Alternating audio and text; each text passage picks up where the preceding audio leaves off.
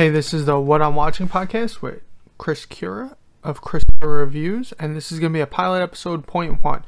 I'm going to be doing pilot episodes and basically list them out as if they're betas and, alpha trials, point one, point two, point three.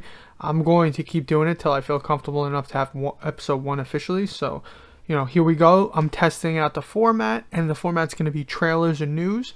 1, what I'm watching. 2, the main talking point, or 2 for 3 or 4 segments.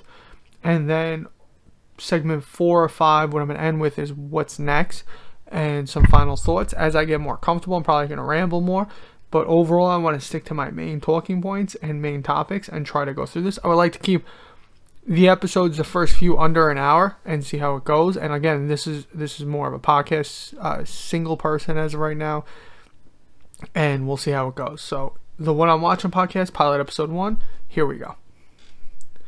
So in trailers and news, I want to start off with the news part first, and I'm going to talk about 3 different pieces of news, even though there's so much from this week in entertainment. One is going to be Loki season 2 is in development, pre-production from what I understand. That's a good sign for season 1. It's probably the more realistic show that they've done that could have multiple seasons. I kind of don't think a lot of the Marvel shows are going to get second seasons. I think they're going to be standalone stories, like the Secret Invasion story coming up also. I think Hawkeye might be a one to get a second season. I don't think Falcon and Winter Soldier will. Definitely don't think WandaVision will get a second season, but we'll see. I don't think they're traditional shows. I think they're arcs in stories, similar to comic arcs. And I think it's probably the better way comic arcs should be done in more modern era, where it shouldn't be like we're gonna have, like, besides a few characters like a Spider-Man and all that, we shouldn't be doing like America Chavez, 30 issues a year. You should do an America Chavez story, and then after that arc and that story's done, you move on to another character, and you only do the characters when you have an important story to tell with them. Don't just do a character because it sells unless it's a major one. I think they try to force feed that a little bit, and I think a good example of why you should just focus on character arcs is something like Moon Knight or Silver Surfer with their, award-winning runs in the past. I think though when Silver Surfer died, and then Moon Knight when he came back, and I think it was Warren's run. I forgot off the top of my head, but that introduced the design of him in a white on white suit, and I think those should be just like how Hawkeye's based off of award-winning run for Hawkeye. You should really only do character arcs when you have the story. It shouldn't be just done because of whatever pop culture or social movement is going on, or whatever character is.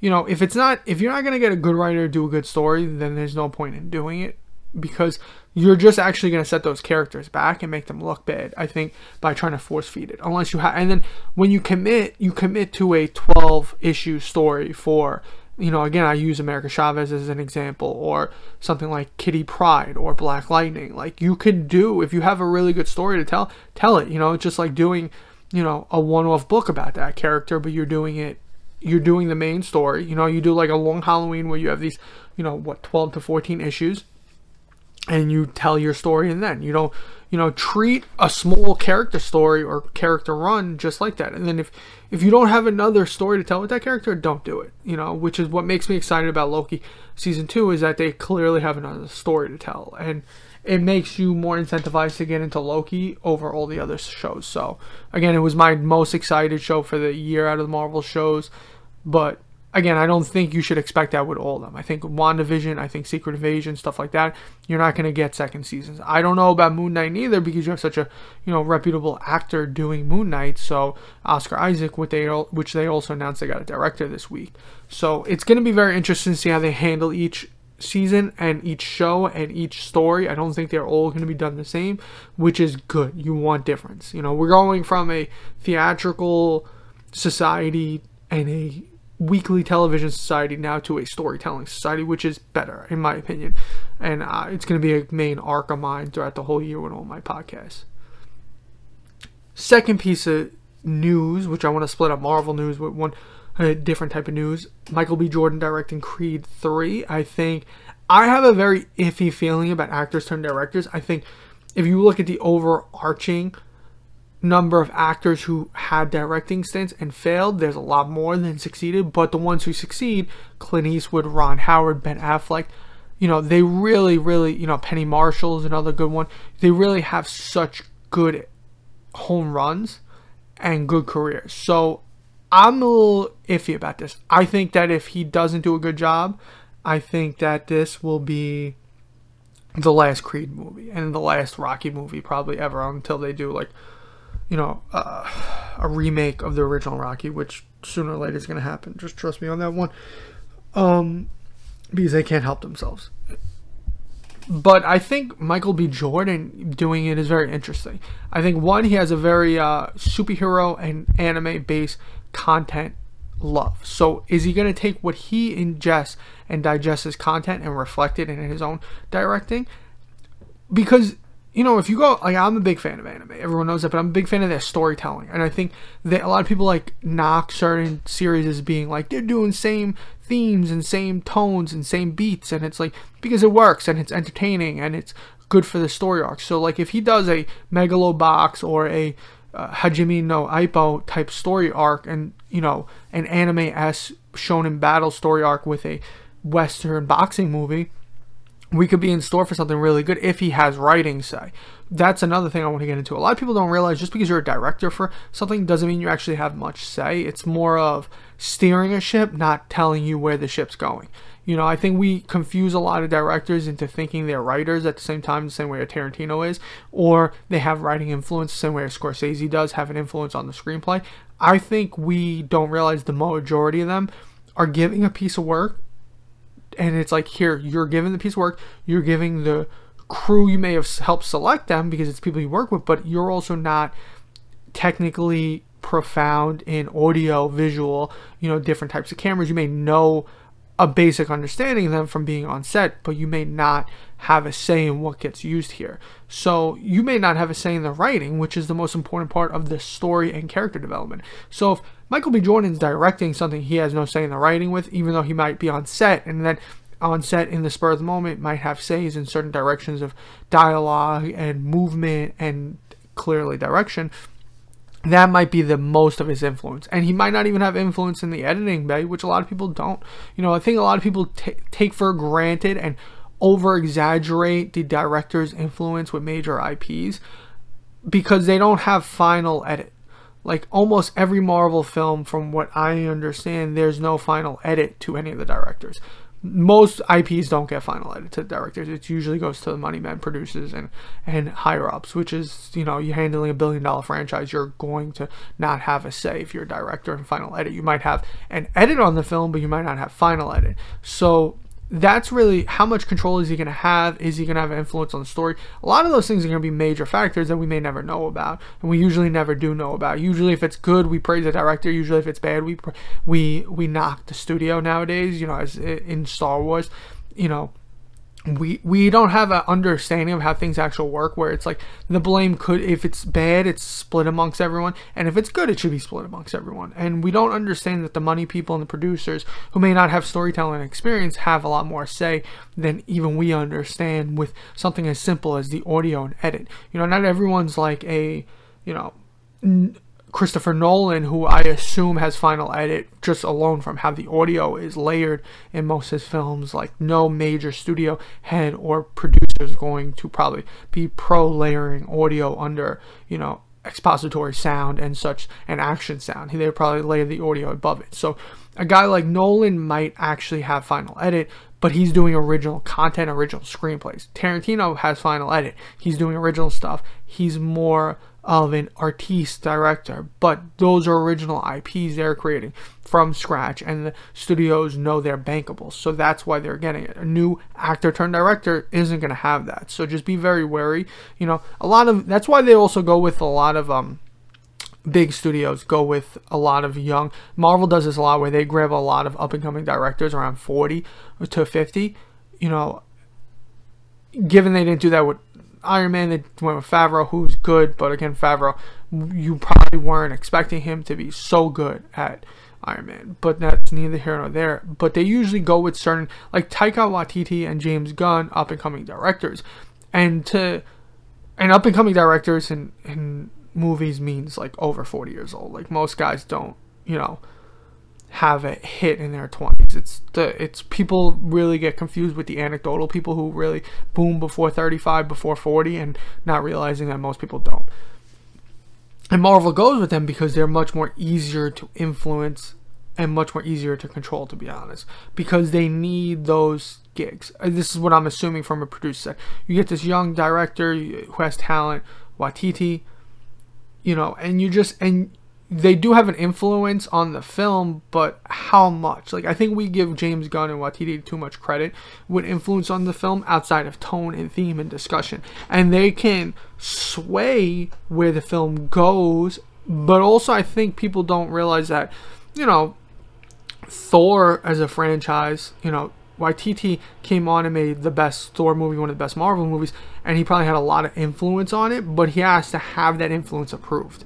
And in a way, the Thor before that, with the elves and all that, being such a disappointment and not really good at all, or arguably the worst Marvel movie of all time, which is still a good movie, but the point that being bad allowed him to have more influence. Where if he came on and, I think compared to a Shane Black came on for Iron Man 3, I think he probably came up, you come up with ideas like making The Mandalorian, making the fucking, I forgot, but making, I don't know, I'm losing the words, but you might be able to influence certain things like time of the year, whether I don't know. I don't really want. I'm thinking of things to say, but I kind of feel like the way I'm gonna say them is gonna come off the wrong way and offensive. So I'd rather save the thought for another time and more of a discussion on it later, because I do want to have a major discussion on that. But overall, Michael B. Jordan, actor turned director, I would say it's 60-40. He probably does a bad job doing it. I just always assume, people think actors are going to be better directors than they actually are, and I don't want to assume that. I like to look at a Clooney where it's like, I like a lot of his directing movies, but they're not always, like Good Night and Good Luck, Ides of March, Confessions of a Dangerous Mind. I like them, but they're not usually, big hits or big review hits. They're usually niche, film critic loved movies, and occasionally he'll get a good, like Best Director nomination for Good Night and Good Luck. So, but more times than not, directing comes out like a William Shatner, where it just doesn't really hit so well, and in all honesty, like I didn't think Angelina Jolie did a good job with being a director in The Land of Blood and Money a while ago. It was a foreign film. Drew Barrymore, I know people thought she did a good job in Whip It. I didn't like. Nicolas Cage is another example who tried directing. A lot of guys try directing, they just fail. So just understand that, and they also do very niche things. Like Robert Redford did River Runs Through, Quick Show. I think a lot of those type of films he had more influence on, but I think most of the time they don't. So just don't, glass half full with him directing. Don't be too negative, don't be too positive, but understand if he fails, a lot of it's going to be on him, and the film franchise is going to be over. That's my opinion, but I'll go see it just because I really like the content he takes in. So I'm really hoping, because he likes a lot of the same content as me, that I can see that come to the Western screen. So we'll see. And news note 3 before we get to trailer talk: WandaVision 2-episode premiere January 15th. I'm not so optimistic about this news because it came with a back end of the episodes being 30 minutes apiece. I and many others were underneath the idea the episodes were going to be about an hour apiece, or feature episode length, which is about, a 40 to 55 minute run. I didn't realize so far. I would assume now you can read the whole season. 9 episodes is 30-minute episodes, or 30 to 40-minute episodes. So we'll see how it goes from here. But when you think you were already getting an hour of content, but now you're getting an hour of content, but it's being portrayed as 2 episodes, it's kind of, bittersweet.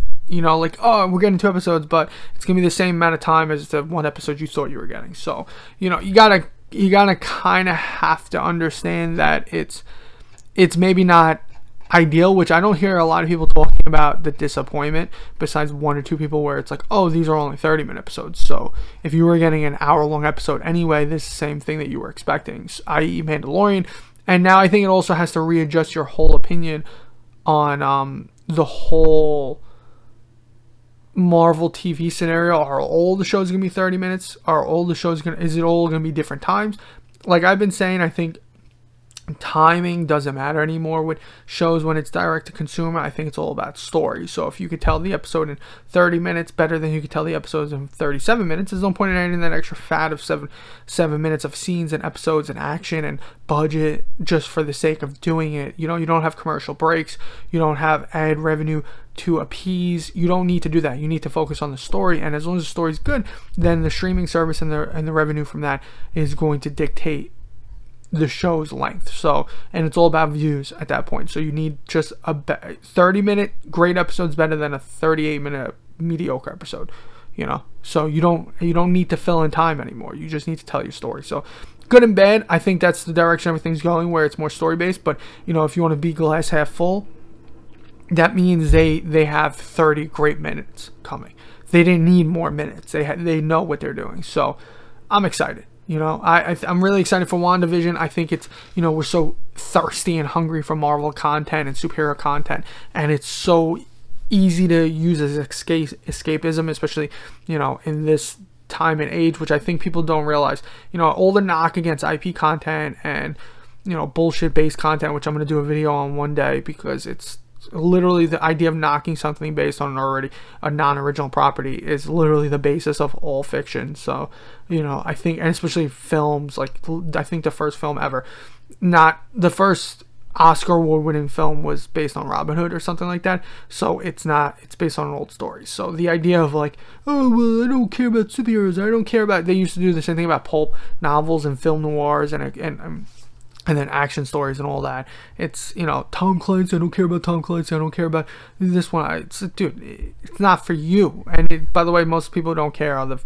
They watch every bit of it. So, not everything's going to be an artistic masterpiece, depressing pieces of a woman type movie. It's going to be, sometimes there's film meant to entertain for entertainment's sake, for smiles and good times and fun times. So, that's where Marvel fits in for me. And sometimes you do have a heartwarming artist point of view, and I think you're going to get that with some of the TV shows. Don't be surprised, because you got that with Mandalorian season 2. You got really high done art, and the technology is really, accelerating. So you're going to see a lot of things done with Marvel and TV shows. So again, glass half full, it actually is a good sign. It means they're not adding fat for fat's sake. They're really hitting the stories well, so we should be excited.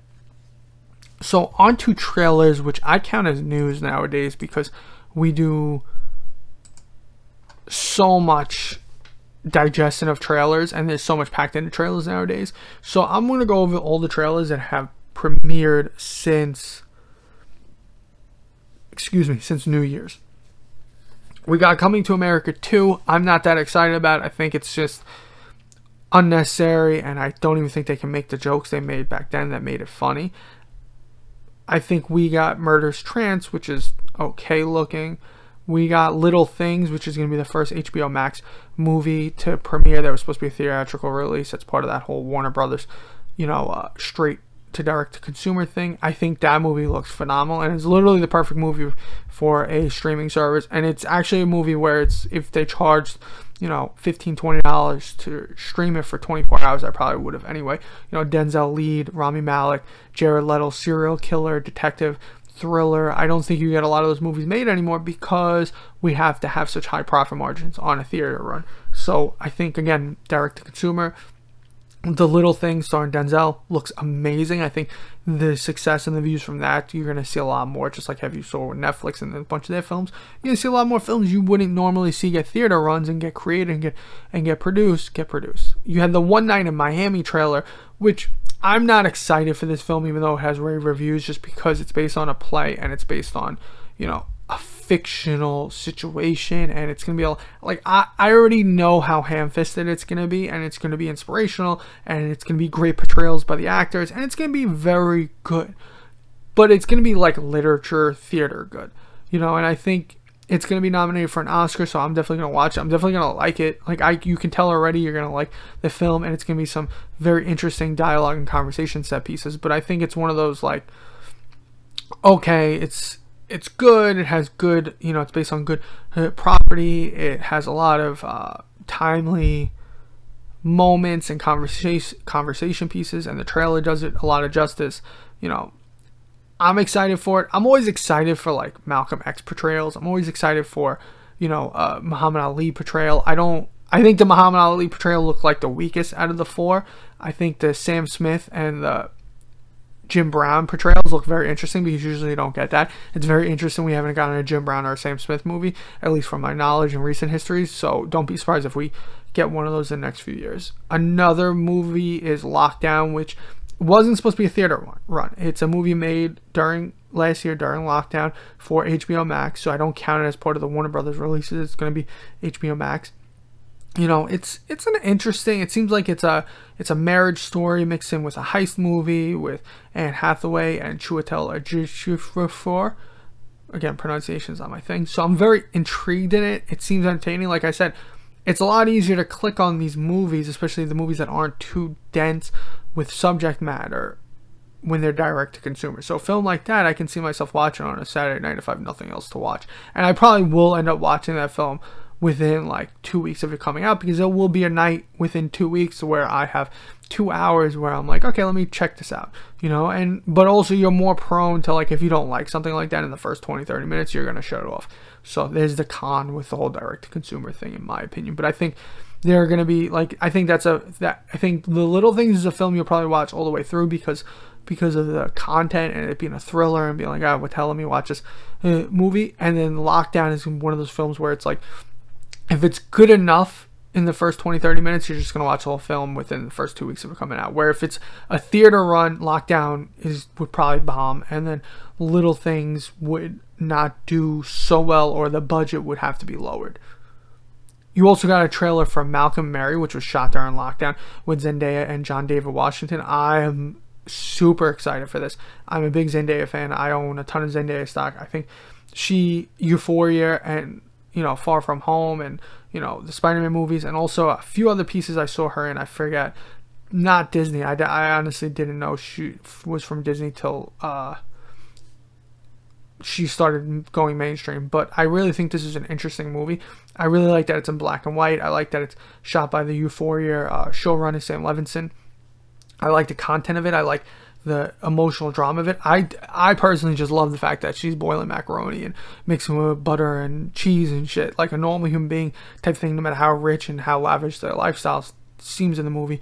It's like at some real like late night, you get home, you need something to eat, let's boil pasta. Most people have been there those late nights, so that's pretty interesting. Like, it's such a weird thing that got me intrigued. Plus, I'm also like, I'm buying John David Washington stock since Tenet. I don't think it was the most stellar multifaceted acting performance, but John David Washington's a leading man. Like, you can see he can command the leading role and a star role, and against someone who can command just any screen in Zendaya, it seems so interesting. And the content matter, shot all during lockdown in a house in just two actors on screen. I'm always intrigued in those type of showings to see what they can do with such limitations. So there's that.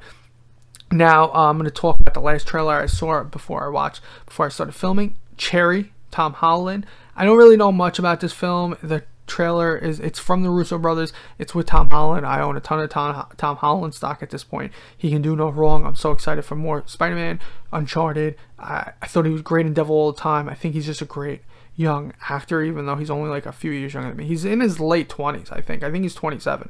He looks like he's 12, but he's in 27. And I think Cherry seems like one of these movies where it's like this multifaceted weirdo who joins the military and then something happens after it. I haven't looked at the description or information about it. All I saw was the trailer. It was very intriguing. It was very creepy yet thrilling, and I'm excited to see what he's going to be doing in that film. So, Cherry with Tom Holland. Again, you got a bunch of good trailers with a bunch of big names. Zendaya, John David Washington, Tom Holland. You got social movement movies like One Night in Miami. You got Denzel and Rami Malek and Jared Leto and Little Things. You got a lot of, Eddie Murphy returning for Coming to America. You have a lot of big things. Anne Hathaway, Chiwetel Ejiofor. You know, you have direct-to-consumer films. All direct-to-consumer films, all could be big films too in their own right. All have a lot of things writing on them. So, you know, from a trailer standpoint, there were a lot of decent trailers dropped this year, and I definitely would recommend going and check them out. My top 2 or 3 I would recommend. I think Malcolm Mary is my number 1 trailer of the week. I think Little Things my number 2, especially if you're a thriller fan. And then if you're want something more socially aware, I think One Night in Miami will get you excited, and will get you excited for Oscar season. So that's it for trailer news. Let's move on to what I watched this week. What I'm watching. Okay, I'd rather get this out of the way first. Anime, I watched ReZero Season 2, Part 2, Episode 1. Great episode. Picks up where the last one left off. Makes you excited about seeing how a newly reinvigorated main protagonist takes the story and the direction they're going, and how they're now starting to peel back layers on secondary and tertiary characters were introduced in this season. So that I really like the direction they're going. I cannot praise the property enough. So let me just get on to my other thing. Again, ReZero premieres on Wednesdays. You can watch it. Promised Neverland also premieres on Wednesdays. You can watch the dub of that on Funimation and Hulu. Soon, I think the sub's the only thing coming on, but Funimation is going to do the dub, I'm pretty sure, in the next few weeks. I don't know 100%, but go check that out. Promised Neverland Season 2 started. I love that they didn't take place right after the end of Season 1. I like how they took place a little after, in the middle of action, and they did the build-up, and they left the episode on a cliffhanger that's very interesting. They went right into introducing the demons, and it pretty much picks up the tone and escalates it from first season, where it's much more dire circumstances, much more thrilling, creepy horror vibes, and I really like it, and it makes you excited to see what's next for the kids. And then my final anime watch of the week that's new is Jujutsu Kaisen. I've been only really watching the dub since it premiered on Crunchyroll. I think dub is great for this. I think if you can just sustain from watching for the sub and go on to watching the dub. I really like where the show's going. I like its take on shonen type series, and I like the action. I like the character arcs. I like I like a good little, power up, super strong characters, demons. It reminds me a lot of a Yu Yu Hakusho type of show. Not exactly like it, but more like Yu Yu Hakusho post Sensui type tone, but with the intro to Yu Yu Hakusho post him dying. And I like that there's a lot of, if you're a Yu Yu Hakusho fan, you're gonna like Jujutsu Kaisen 100%. The art's done real well, and I think the escalation on the new story arc with introducing more students and reintroducing the demons and a little time skipping to escalate the storytelling is really good. And I like how they're not trying to do, again, new age anime, they don't do fillers as much unless it's a weekly show like a One Piece, which they're so far, they're just, it's a different type of show. So Jujutsu Kaisen really done well. Season 1, I think they're on 8 episodes so far. 9th is coming out the 15th. So, so far so good with that. Now on non-anime shows, I really didn't watch many TV shows this week. I watched History of Swear Words, episode 1 about fuck. Hilarious. I was laughing. It's not the greatest type of show that it does like that, but it reminds me of like the VH1 old face camera shows, which I always found like a good watch, especially if you have not much else going on. I know that may not be like the most endearing thing to say, if you have nothing else, it's a good watch. But if you like curse words, you want a good little chuckle and laugh and like bullshit history lessons, like History of Swear Words, good. I'm kind of saving. That's not a show I want to binge. The next episode I think is shit. And I'm kind of saving that for the next time I want half an hour of just something I can numb out and laugh to.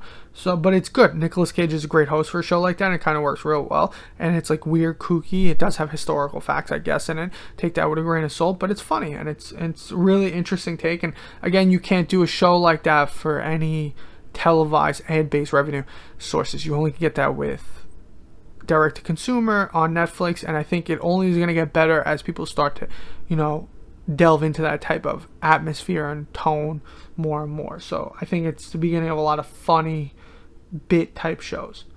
I also rewatched Euphoria Special Part 1 because I kind of, I know Part 2 is coming out soon, so I wanted to hit on that beforehand and refresh it. It's just an amazing it's an amazing side episode. Like, I know it's probably not gonna have a shit ton to do with the canon, but I think it's just like a good introspective on two characters. You know, it's a good introspective on, you know, Zendaya. She does a great job. You know, they're stuck in a diner. Her and let me find his name.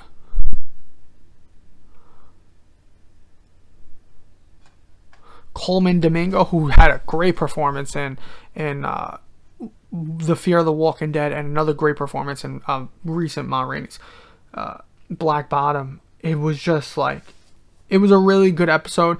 Back and forth dialogue, Christmas episode. It makes me excited to see what they're going to do with the second special episode. It gives you a little layered to the characters, and I think it really does a character like Coleman, an actor, and a character like Ali, Colman Domingo's character, justice, where it gives you more to understand about these people and their motives and their history. And you usually can't get too much history from secondary or tertiary characters in a show like this, you know. Or I think he's a tertiary character, but he's second characters, you get some levels. But, you know, it's a good dialogue piece, and it's very philosophy based, and I really like that. I like that you could sit down for 45 minutes, 50 minutes, and go back and forth and really see a modern day, you know, Socratic, Plato type conversation play out between, you know, trying to recover drug addicts in a fictional crazy world between a teen and an older man. So I was very happy with that. So that was a really refreshing, you know, cut of deep quality. You know, it is what it is. Now, when it comes to what I watched this week with movies, I'm going to note 4 movies. I watched bits of other things, but one, I did my review on Pieces of a Woman. I think you can go there for the review. I think this is just a Vanessa Kirby star piece. I don't think Shia LaBeouf was right for the role, but I don't think he gives a bad performance. I think every other actor and actress in that movie does horrible. I think, you know, I just don't think, you know, again, I hate always knocking older actresses and actors, because whenever you do and then you find out they were in some great stuff like 40 years ago, 30 years ago, people try to treat you like an asshole. But also in this exact movie, it just wasn't good.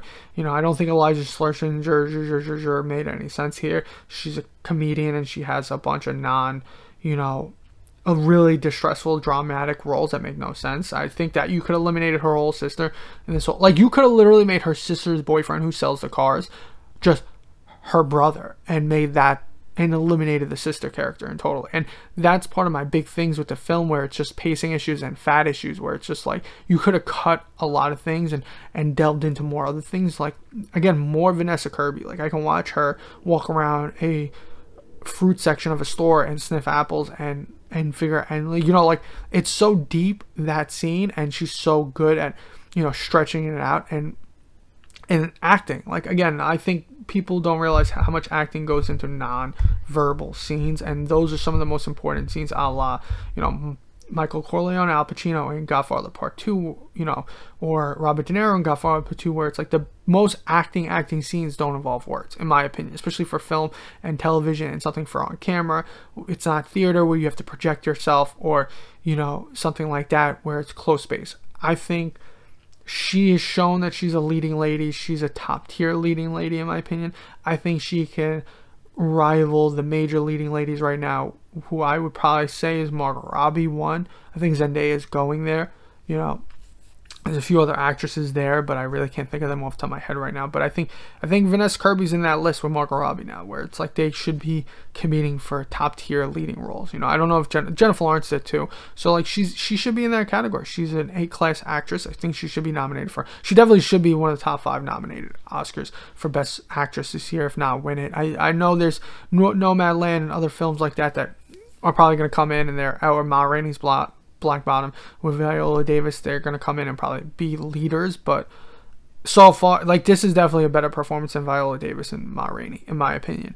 And a lot of it's all done with just acting without words. You know, again, I go back to that scene on the couch when her and Shia LaBeouf are having a back and forth about Shia LaBeouf complaining about things, and she rolls her eyes but also changes her facial tones multiple times. Like, and that's realism. Like, you know, when someone's not watching you, when you're having a conversation with someone, especially a significant other, you're changing tones like that. You're like rolling your eyes. You're like, oh my God, Jesus. Like, you can see, like, you can see on her facial expression when people are complaining about her life and how her reactions are, and she's like, why are you, like, I care, who cares?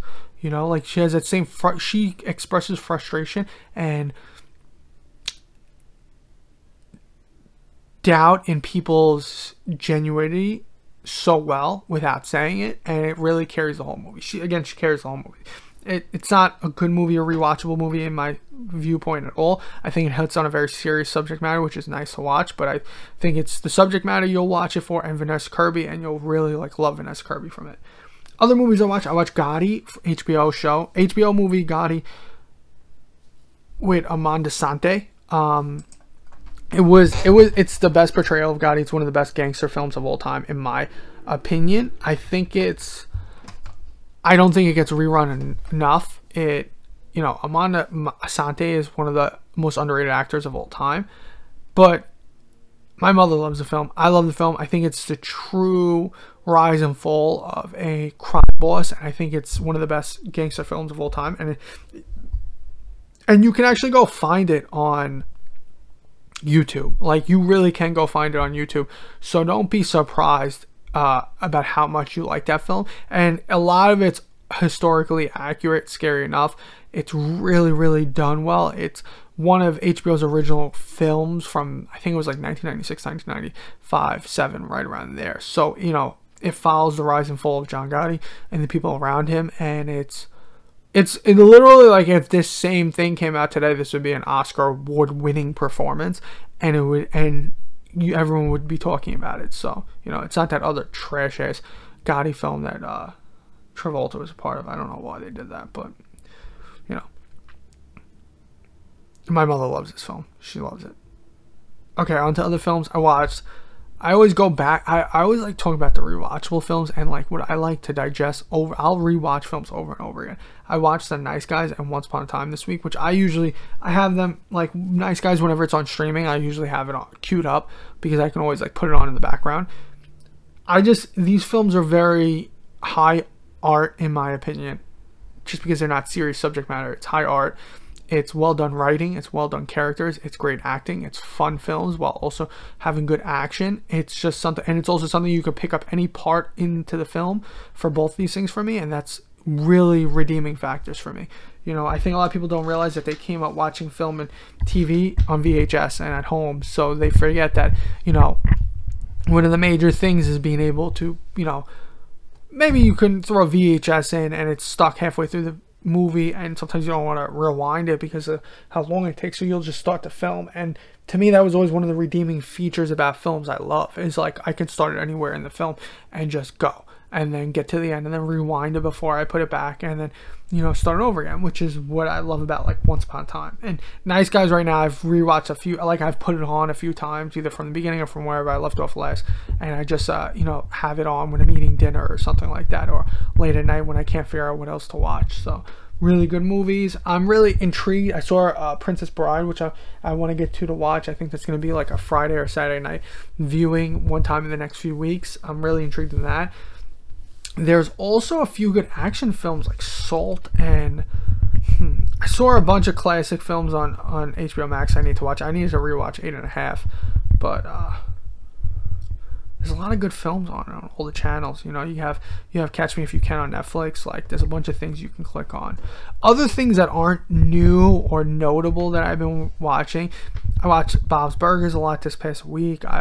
It's a little easy thing to watch. My dog likes watching it. I'm not even kidding about that. He watches. When I put it on the TV while I'm working, he's always staring at TV and watching it for hours, so it distracts him, and it's good for me. And it's a good little chuckle for me to turn to, watch vibrant colors, especially when you're looking at Excel sheets all day. It's a good break.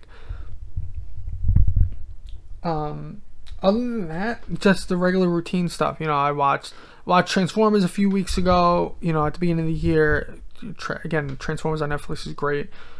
I can go into every little thing I watch. I will also bring up that I think not enough entertainment talkers or reviewers who movies and TVs don't talk about sports. Like, the NFL playoffs are on right now. Right now I'm recording this right before the beginning of the first game of the Sunday games on 110. I think the playoffs have been great this season. I think sports are vying for the same views as everything else nowadays. It's not split. People who watch NFL watch Netflix, watch Hulu, watch etc. So for those 3 hours, they're all competing with each other. You know what I'm saying? I think because things are on demand, you're not as in a rush to put that, to watch them over something live. So live, sports live premieres have a slight advantage over, pre-recorded direct to consumer. I can click play right after the sport is done. But, from a sports fan and from a football fan viewpoint, the NFL games have been great. It's great playoffs so far, and it's top-notch entertainment. And now on to my main. I'm going to do this quick. I had like 3-4 pages of notes about this, but I think that's going to go on for 3-4 hours if I really just ramble about it. But, Trebek died, and Trebek's last episode premiered this week from, he stopped filming 10 days before he died. And that premiered. And that made me think about non-fictional shows and people in it, because Trebek means a lot to a lot of people. Like my mother loves watching Jeopardy and Wheel of Fortune. She loves it, especially since a few years ago, she really falls into watching those shows at 7 and 7:30. So you build a connection with these type of hosts. And to me, I didn't have that really with Trebek. I appreciate Trebek. I like Jeopardy, but I more like Trebek from like a Saturday Night Live Trebek skit standpoint. But I really, you gotta respect these guys who come in and out and really mean a lot. And it made me starting to think his passing and the thought of what he means to the everyday viewers meant a lot. About the only celebrity I ever cried when they died was Anthony Bourdain. And I do want to do a separate thing about Anthony Bourdain, how much he means to me later on. But I think a lot of people don't respect the entertainment value and the personal value these people bring to people's lives on a daily basis who host shows. And it may not be, it's a travel show. It might be Bert Kreischer. It's Howie Mandel on what do you call it? Make a Deal. It's the Sharks on Shark Tanks. Like, it may not be fictionalized content or storytelling content, but they mean so much to people who watch them, because it isn't to entertainment. It is escapism. It may be a competition. It may be, documentary based. It's these people mean so much to people. Alex Trebek meant so much to so many people because he touched them every day. And even it could be as simple as 30 minutes with commercial breaks, but like people would interact with his show, would be fans of him. He was noticeable. He also, the thing that connects Trebek and Bourdain to me is like they became successful later on in their life, which is more of a story for successful people throughout history. Most people aren't successful young. Most people aren't successful 20s and 30s. They usually become successful late 40s, 40s, 50s, 60s.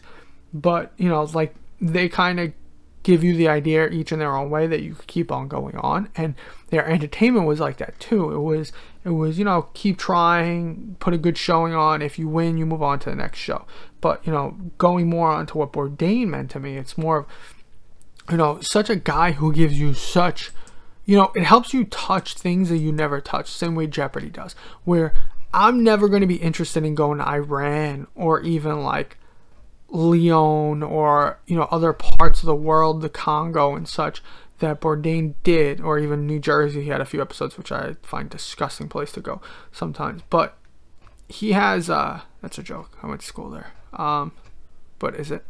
But he had a lot of episodes with places that, like, personally, like, like I always want to go to Tokyo. I do want to go to parts of Italy. I want to go to parts of South America. Cuba episode was great. And he always opened your mind. His Hawaii episodes were great too. Italy episodes were phenomenal. All Thailand, Vietnam, all those type of episodes were great. And he opened your mind to these places, and not in the way of like to me, I always I hate when people, especially childish, upper class people, talk about vacations, especially once they went on a kid, because it's like you didn't explore nothing.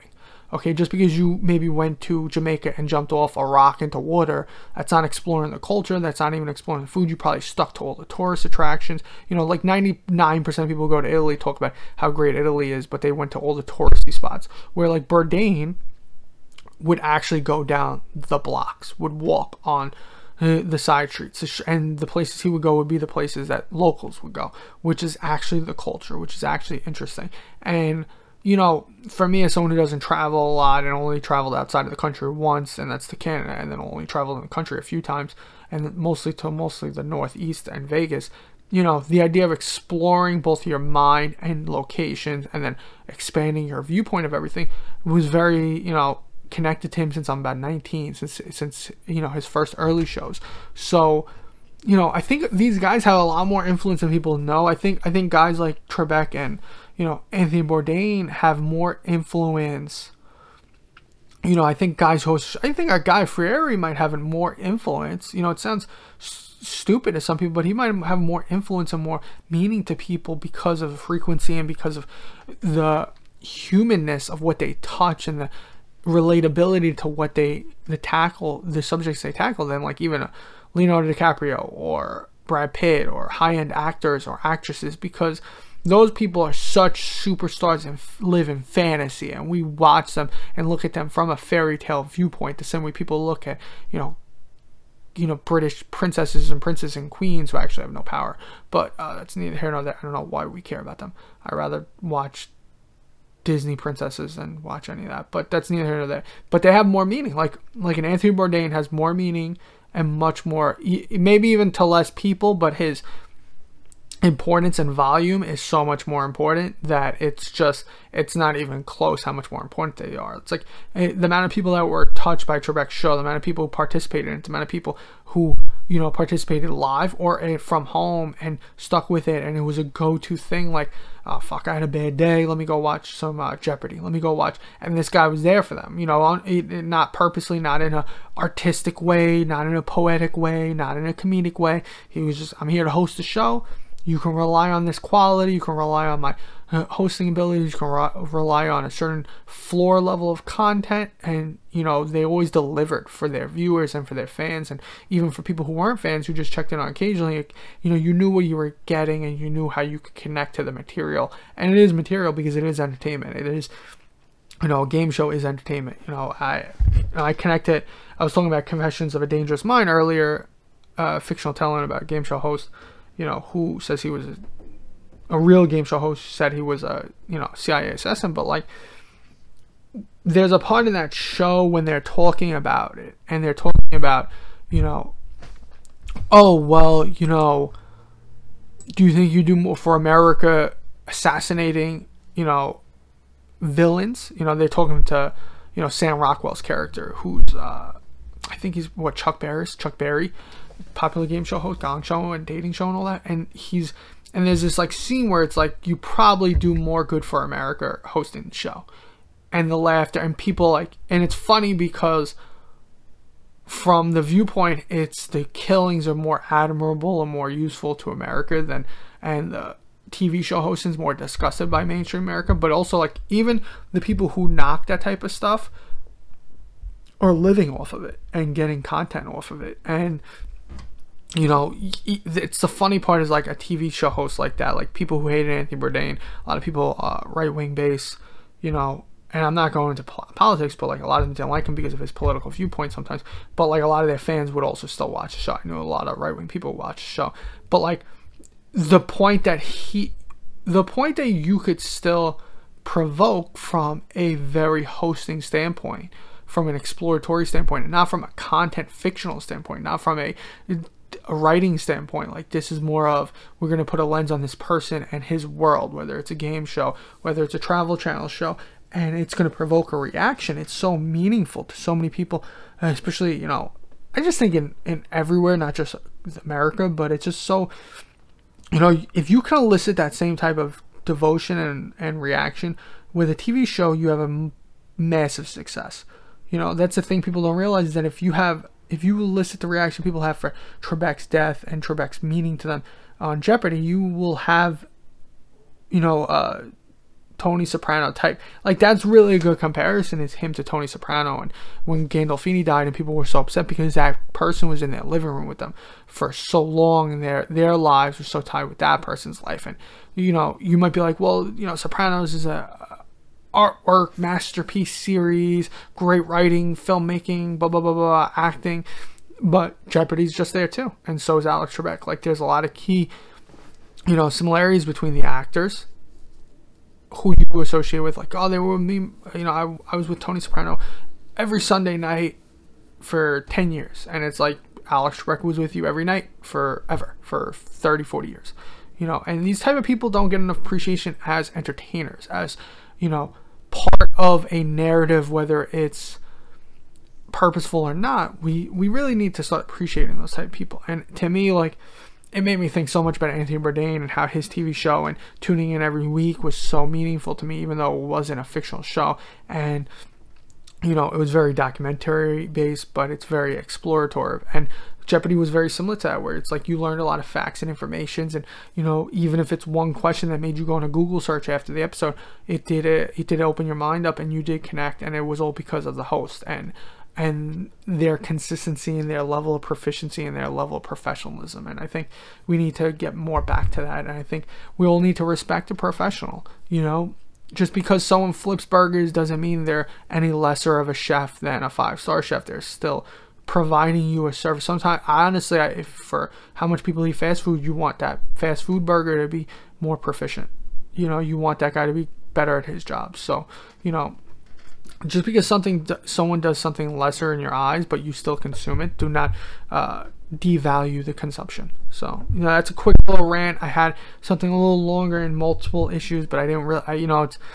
I think it's good to keep it at a rant like that. Trebek means a lot to storytellers and to narratives and to shows and to entertainment. And there's a long history of guys and their influence on that. And there's going to be a documentary done on him one day, just like there should be on everyone, who provide entertainment to millions for decades. There's something of value to that that's so insane that it's just, it's hard to put into words how important a person like that is to the entertainment world, and how special it is to be able to be so good at your job in entertainment, and to be a host on that level, and to do that day in, day out for what seems like forever. So, to Trebek, to guys like that, to host of shows, you may not be on the same level of, paparazzi stardom, fake stardom as like an Instagram influencer or a top actor, but you're the Daniel Day-Lewis's of your craft. You're just so professional and you do it so well that you deserve the respect. So, and you mean a lot to more people than people think. So people don't actually take in the, viewpoint of how important these people are. So there's that. There's my quick little rant. That's my main talking subject of this week. What's next? What's coming up this upcoming week? Music, I don't know. I've been kind of making a point to try to maybe add a little extra music into some of my videos and talk about them. But because so many album drops is so last minute nowadays, and I only really listen to rap, hip hop, R&B and such, it's, I don't know how much of an influence it's going to be on my channel or my podcast. I think the big leader this week is WandaVision. You get Friday, episode 1 and 2. I think from a satirical standpoint, I am a Bill Maher fan.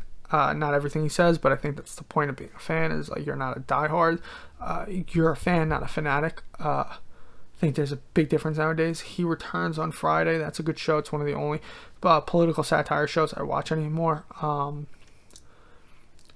That's pretty much it. I don't think does anything else come out this week. I think it's pretty much going to be that. It's going to be football again next weekend. I think you have the UFC fights. If you're a fight fan, you have UFC premiere on ABC. That's big for entertainment. That's big for ratings. That's going to be big. You have a former champion and star, Max Holloway, versus Calvin Kadar. And if you're interested in that, I'm going to have a short little episode on my sports channel, Prop Sports Network, and I'm going to try to talk a little bit about more modern popular sports that I'm into, and maybe the gambling aspect and the analytical aspect of some of them. And I want to do a little quick breakdown of the main card of that fight. I think that counts as entertainment, because when you're watching UFC, you're not watching anything else. It's eyes on TV for that. And WandaVision, that's pretty much it.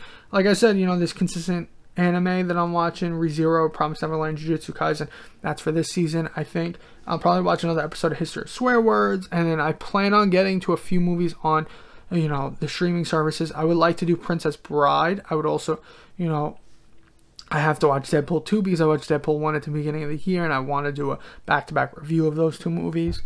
And I think that's pretty much it. I think Euphoria is special. Oh, the Tiger Woods documentary is coming out also this week, I think, with and it's a very serious tone. I only saw a snippet of the trailer. I didn't want to watch the whole trailer and ruin it. I'm very interested in it. I know the reviews are mixed because some people don't like the dark tone and the the focus on his personal and upbringing, but I actually like the idea of that, and I hope if they give a good, respectful portrayal of his career so far, and they tie that in, I think it could be a great watch. And HBO usually does, those type of documentaries, specifically sports documentaries, real well. My mother's a big sports documentary fan. She loved Showtime's Hector Camacho documentary, which was phenomenal, which I only saw clips of, which I want to watch now too. Other than that, that's pretty much what's going on. It's light on content right now. I think it's going to start picking up after WandaVision premieres. I don't think there's really much new in live action TV shows that I'm interested in right now. I'm expecting before the end of the month we start getting some announcements for some Netflix shows that were in production, specifically Stranger Things 4. I think we're going to hear about that within the next 60 days. And I think, while I'm recording this is breaking news that supposedly the rumor is Bond's going to be pushed one more month, and they're trying to figure something out with that, which, again, I don't know what they're going to do. I think they should just go direct to consumer, put a $30 price tag on it, 24-hour rental, call it a day, see what happens, or just sell it to Netflix for Netflix supposedly offered like $400 million. I know it's a huge decision, but you kind of can't hold that movie for more than 2 years, especially with you wanting to move on to the next Bond. So, okay, so not bad for pilot episode 0.1, 57 minutes so far, and I think it's not so bad. So we'll see how it goes. I'll try to fine tune this. Any criticism, let me know.